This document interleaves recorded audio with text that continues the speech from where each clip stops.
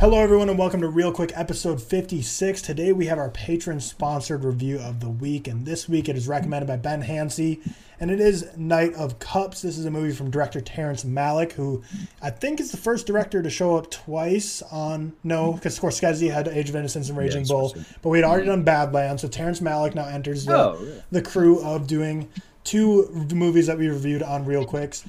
But the quick synopsis of this is from 2015. Terrence Malick starring Christian Bale, Cate Blanchett, Natalie Portman, Antonio Banderas, and some other smaller roles that you would recognize from other things.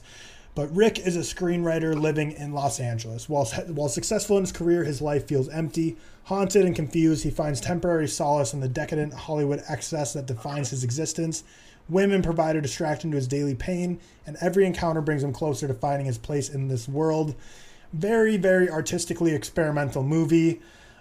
Let's just jump right into it and give our, there's no spoilers, so we're not breaking this up into spoiler-free thoughts or anything. Yeah. But we're just going to go through and give our thoughts, roundabout thoughts, and have some fun facts and some information. But we'll start it off with George. Yeah, it's... I hate when we don't like these Patreon reviews because I feel bad to the gentleman that Please comment if this is like one of your favorite movies ever, like when you do a Patreon suggestion, so that we know to be nice or not. Yeah, I don't think this is. I gotta assume it was a whole lot of nothing for me, and I'll stand by it in saying I'm just not smart enough for this movie. Maybe there were deeper themes of loneliness and not knowing your place in the world, but they didn't stand out to me. It felt very shallow. It was also just boring. Like, I say this all the time. I know I have objectively slow movies rated highly, but even those movies can grasp my attention in one way or another. But this one just didn't do it for me. I genuinely just found myself bored.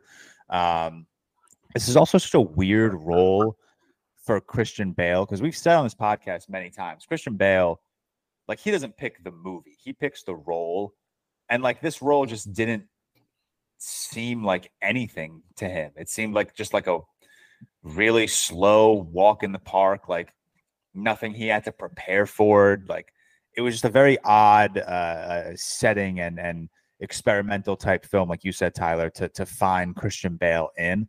But yeah, it just dragged like crazy. It just felt so on the nose, pretentious. I can respect the artistical, technical eye that Terrence Malick brought to this film. It did, there are very few films out there that have this type of, artistic experimental vibes to it. While we were watching, I made Victoria watch it too, unfortunately. She said this movie feels like an NYU student's final project or something. And that's kind of what it felt like. So I gave it a 1 out of 5. I thought it was just a pitiful drag of a movie. I really didn't enjoy my time with it, unfortunately. Yeah, damn, that's low. Cam. Just to bounce off the Christian Bale point, I think this is his worst performance. Maybe not worst, but it's not even a bad performance. It's not. It just doesn't do anything. It kind of felt. Yeah, he was in what was that kind of shitty movie?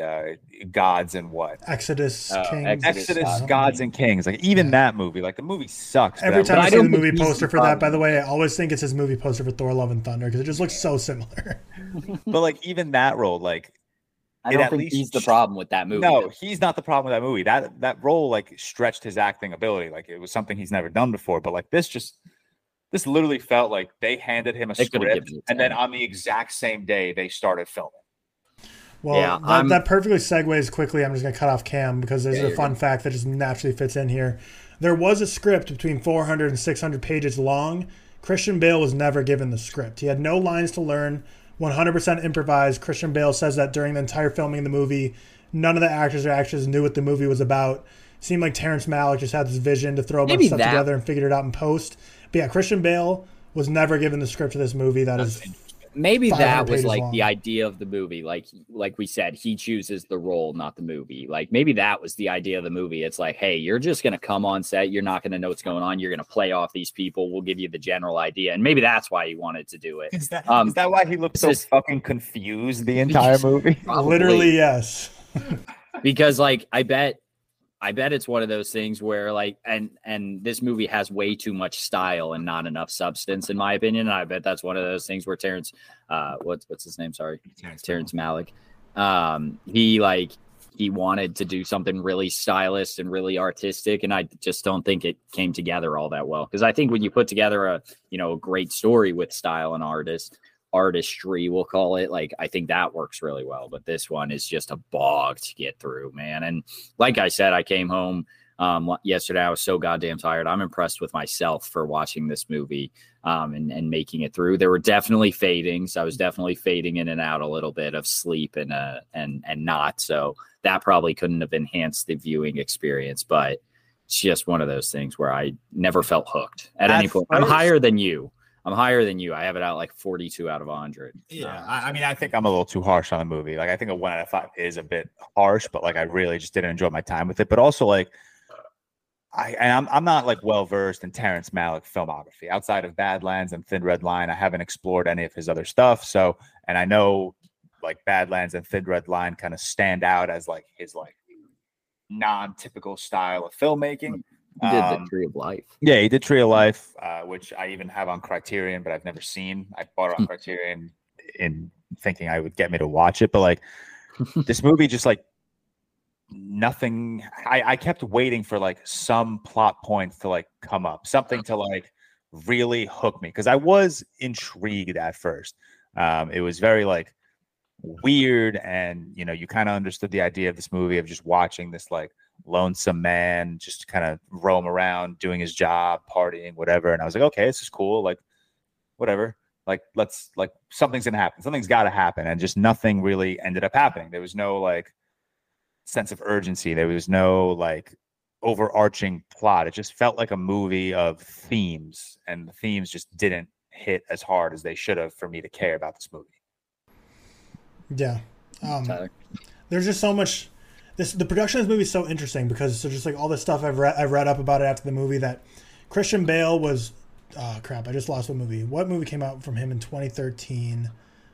Just lost it. So filling it in, trying to guess a random movie.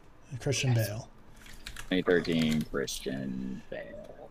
Out of the Furnace. Yes, good job. American Hustle. I just found it. So he started shooting this movie 2 days after finishing shooting Out of the Furnace. He didn't get a script. Terrence Malick used a technique called torpedoing, where during this entire movie he just kept throwing random actors in the middle of shooting a scene just to see how the other actors would react. No one knew what was going on.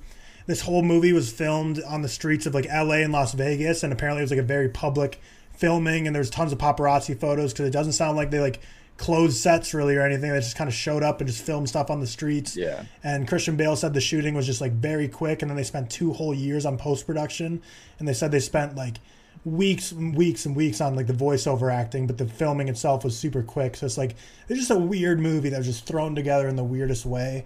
I'm the highest on it of the 3, but that being said, I'm at a 5 out of 10 for 2.5 stars. So I get what they're going for here. Like, it's a super hyper experimental dream state like atmosphere. It reminded me a lot of Bardo, as well as kind of like Birdman, which are both Alejandro Inarritu movies. But I think there's a lot of similarities there, where in this movie we're kind of drifting between dream states, visions, reality, and we kind of don't know what's real and what's not. Cinematography was super dreamlike and lush, and just kind of moved like almost like it felt like it was like on water. Like you were just kind of like slowly fading in and out of everything. It was such a weird dream state of a movie to watch.